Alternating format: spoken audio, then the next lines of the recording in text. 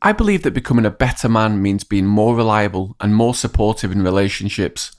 Whether that be with friends, family or partners, human connection is important for all of us. So I've designed a test that will help you improve yourself and your relationships. There's a link to it in the show notes. I'll tell you more at the end of this episode. For now, enjoy listening. There was no internet, no mobile phones, no social media. So literally, unless it was, I don't know, you knew somebody or you had a direct dial number, you had to write a letter. Welcome to Stories of Men, Beneath the Surface. I'm Alex Melia. Join me as we discover what it means to be a man in the modern era.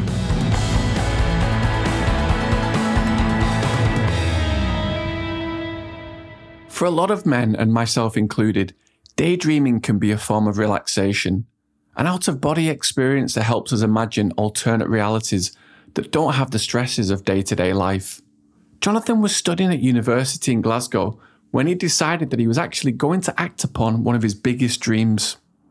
Another boring, I can't remember what day of the week it was, in a lecture theatre. It was one of those old-style ones like you see in the movies. You've got this chemistry teacher who's writing on a blackboard with chalk, and I was right at the back of a theatre that could probably seat a few hundred, just not paying attention.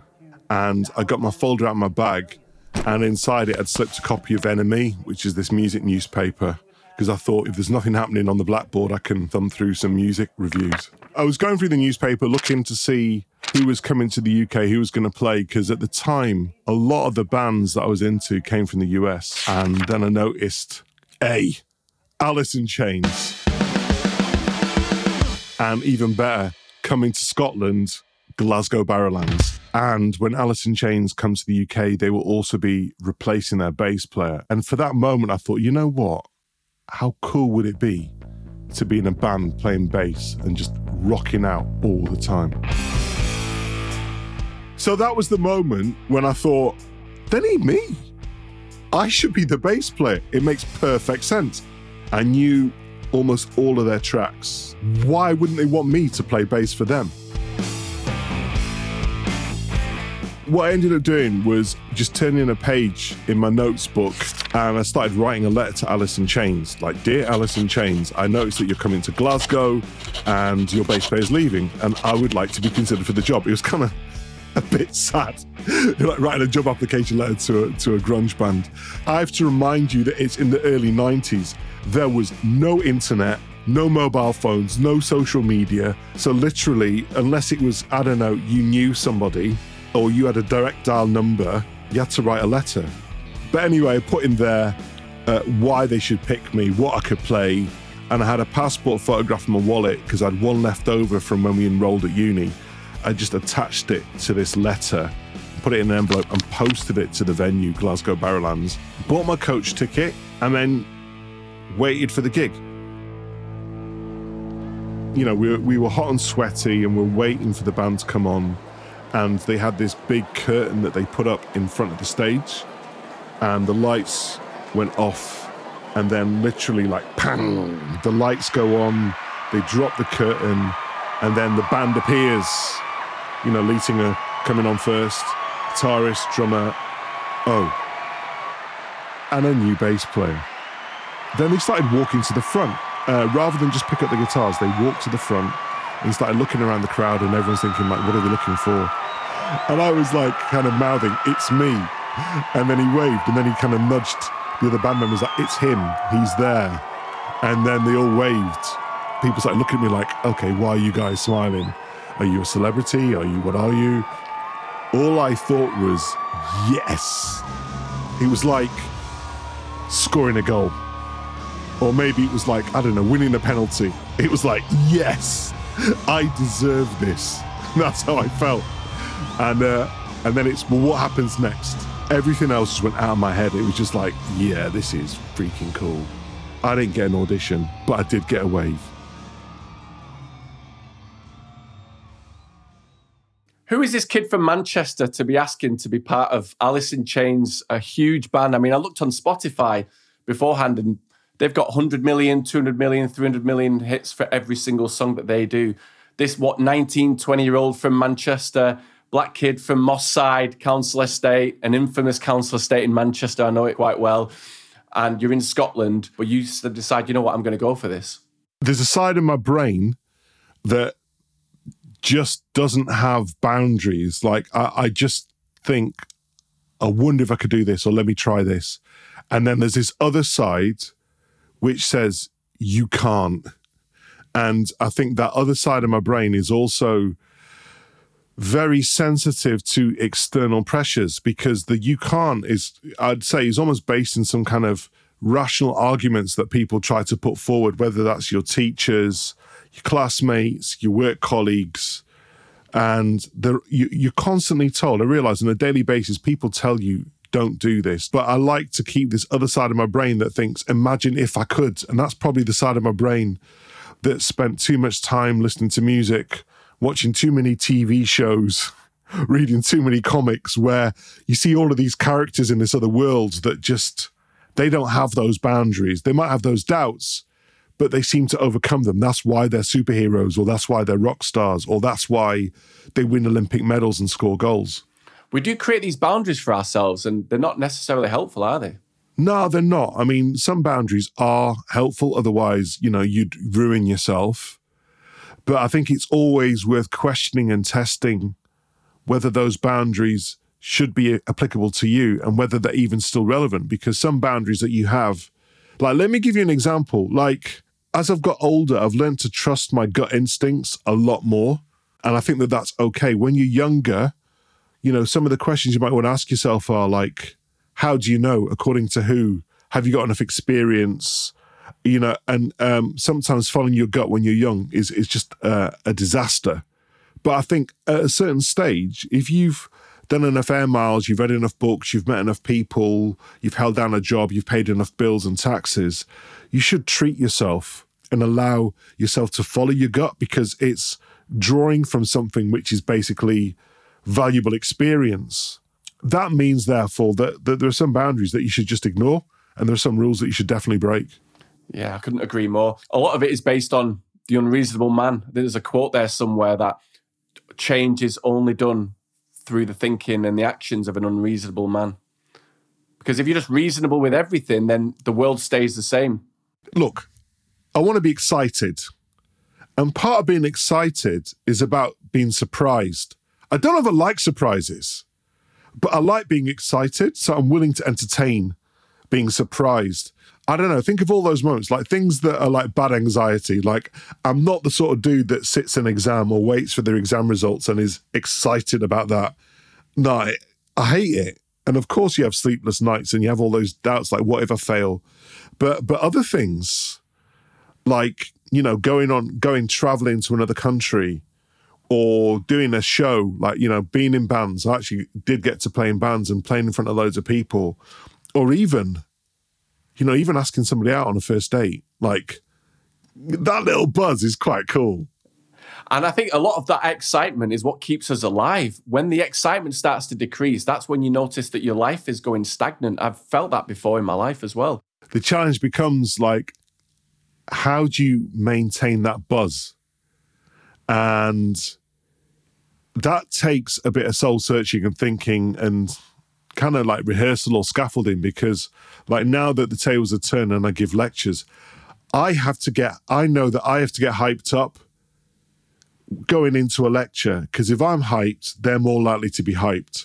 Because on the other side, it's like, I've taught thousands of people.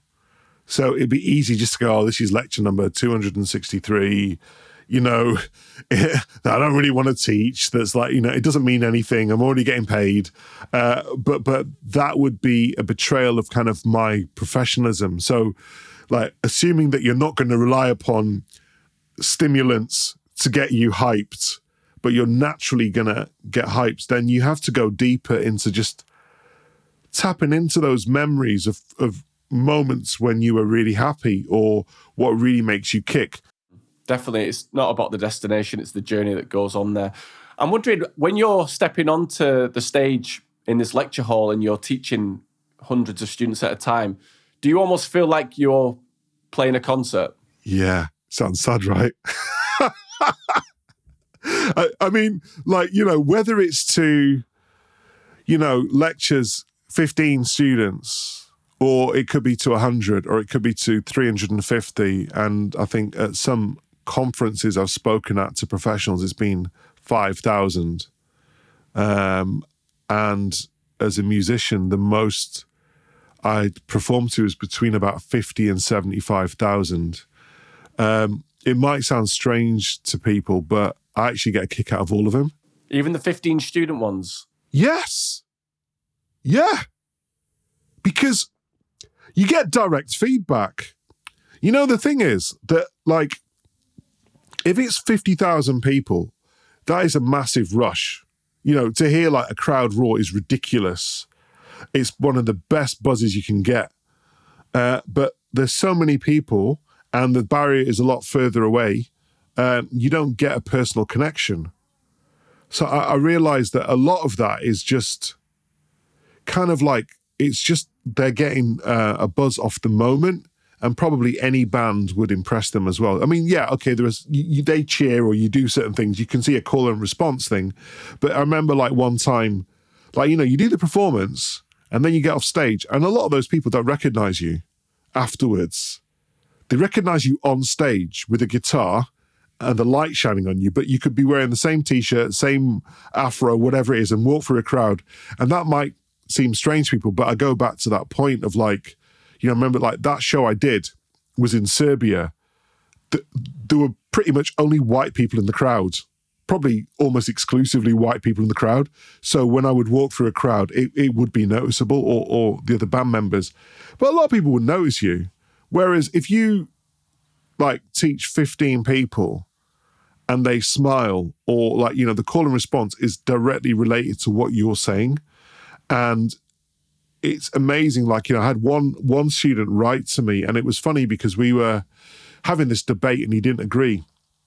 And it was actually to do with like racism and what was offensive and stuff like that. And it was maybe 15 years later, the dude found me on LinkedIn and sent a message, and it was after Black Lives Matter. And he said, I've been thinking about that class that I had with you, and I think you were right. And I'm sorry if I said anything offensive. And I was like, man, you didn't say anything offensive. I just thought it was cool that we were having this debate. But that was a special moment to me, because it's like, that someone can remember a conversation that you had 15 years ago, and the penny drops 15 years later, right? And thankfully, I remained living long enough to be able to find out that penny dropped. I mean, to me, those create a buzz which is equivalent to some of the other big crowds. And not only that, but the fact that he actually reached out to you because he could have remembered, or the penny could have dropped for him, but that doesn't mean necessarily he's going to reach out to you and tell you. Yeah, and he could have forgotten it was me. I mean, it could be like, like sometimes the penny drops and you're like, oh, I remember like some guy sometime somewhere saying this. Because even I think about like my education, I know that it's easier for me to remember people that I didn't like the teachers that didn't like, top of the mind, like, oh, this teacher, that teacher, they were this, they told me I couldn't do this. But sometimes like the teachers who are actually quite good or kind, like it takes you a little bit longer to remember their names. I don't know why. Unless people are really, really kind or they really make an impact. So I learned something about that in business as well. Like, if you wind people up or if you upset people, yeah, they don't forget that. If you're kind to people, the kindness often gets forgotten, but you really, really, really have to go the extra mile to be memorable in a positive way. And that's something that I've tried to work on getting better at doing. Yeah, and I review a lot of people that I've met and a lot of experiences I've had in my life, and you do remember the kind people. They are the ones that come out the top of the pile. I want to talk about purpose in your life as a man, Jonathan, because you've been through so many incredible experiences, playing in rock bands, rugby player, professor, playing to huge crowds at Glastonbury. That excitement, what if you're a listener of this episode who doesn't have the opportunity to play to 50,000, 75,000 people? How do you create that excitement in your life? How do you have that purpose as a man that constantly fuels everything that you do? I would say, look at people you admire and think about why you admire them. and talk to your mates and say, if I wasn't in the room, how would you describe me? And taking all of that information and then just sit on that information and think like, okay, what is the world telling me? And then think about where do you want to position yourself? And so for me, I realized that there's a lot of me which is kind of, I like balance in my life. And so there are sides of me that loud music, smashing people on a rugby field, like really kind of intense moments, like, learning Japanese samurai sword, all that stuff. Like, I suppose people would think that would make me like a really kind of butch, macho guy that lives off T-bone steaks. His testosterone's through the roof, 1200. Yeah, can't control his temper. But actually, that intensity smooths me out. Like there's a lot of people that know me that know that, like, I've got clothes with flowers on them. I've got like a pink sweater with like, hummingbirds and flowers on it. And I iron all my own clothes. I can cook. I'm fully domesticated.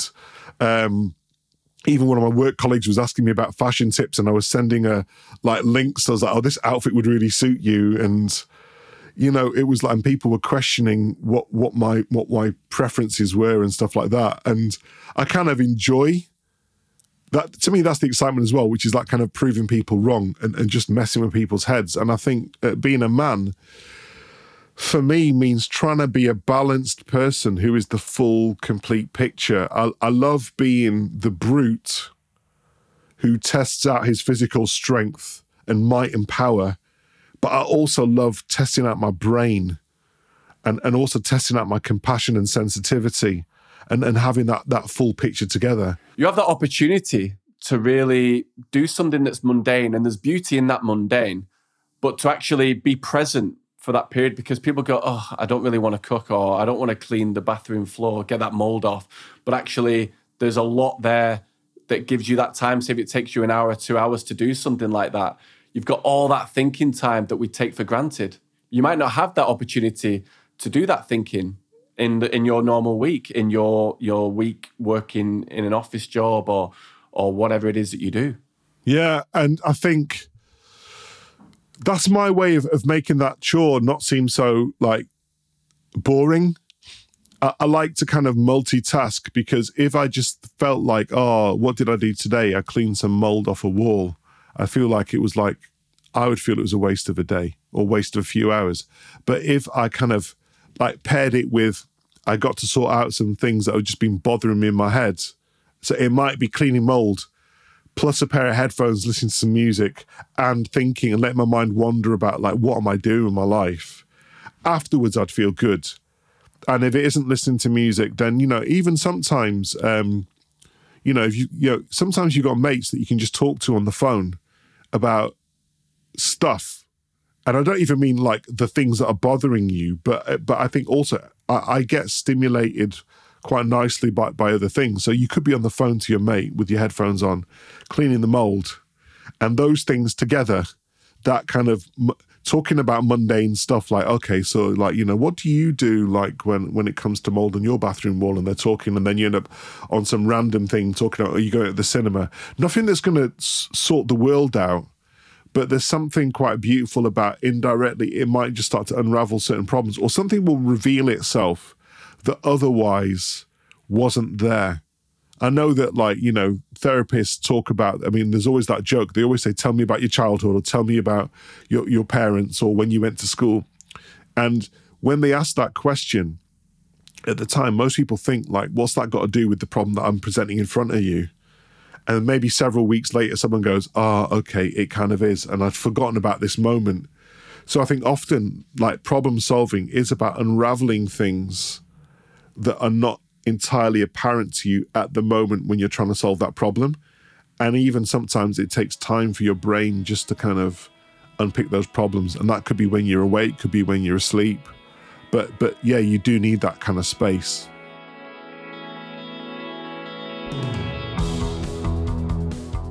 Jonathan has had a really eclectic and varied life. And in evidence to this, we were going through so many stories that he had before we started recording, it was actually really difficult to nail one down. Maybe this varied life is down to the fact that he's always willing to ask the question, even when the outcome seems improbable. Ask yourself, would you have seen that advert in NME of your favourite band looking for a new bass player and done the same thing as Jonathan? I know I certainly wouldn't have done, it would have shipped me up too much, to be honest. And returning to my point earlier about George Bernard Shaw, the reasonable man adapts himself to the world. The unreasonable one persists in trying to adapt the world to himself. Therefore, all progress depends upon the unreasonable man. I read that quote years ago and it always brings out that non-conformist side of me that wants to go ahead and do what everyone expects you not to do. Jonathan really embodies this quote, and he's defied convention and the thoughts of others throughout his life. What's the one thing in your life that you could be doing, but you've put barriers up as to why you can't do it? That promotion you've wanted, that business you've always wanted to start, that once-in-a-lifetime trip. Whilst we were doing the episode, it reminded me of this viral clip that I saw a few years ago. It happened at Glastonbury, and it's this kid called Alex. He must be about 15, 16, he was wearing a bucket hat, and he went up on stage to the rapper Dave to perform a song called Tiago Silva. Now, it's not really my kind of music, but I just absolutely love that whole scene and this sort of wondering what's going to happen next. Anyone who's listening who's actually seen that clip will have thought, well, this kid's going to be shit, isn't he? And he actually gets up, he exudes confidence, and he knows every single word, every single lyric. And this story was really similar, although unfortunately Jonathan didn't get his chance on stage. He didn't allow negative thoughts to override his enthusiasm for wanting to get on the stage though. Because I think the majority of people watching who may have had the opportunity to get on stage like Alex did, or potentially Jonathan, if his dreams had come true, would have had these self-defeating thoughts that I'm not good enough, I can't do this, I can't do that. So I've got a question for you. What could you learn from Jonathan's approach to applying to be a bass player, or whatever it is that you wanted to do? You know, really that thing that you've always desired. Of the 8 different types of men out there, Jonathan showed himself to be the archetypal dreamer, to absolutely go for whatever he wants. He spent a lot of time thinking about and planning for things to happen with Alice in Chains, which seemed impossible to others. But my question is, which type of man are you? Take the man test to find out. It takes less than 3 minutes to complete, and you'll learn a lot about who you really are. The link is in the show notes.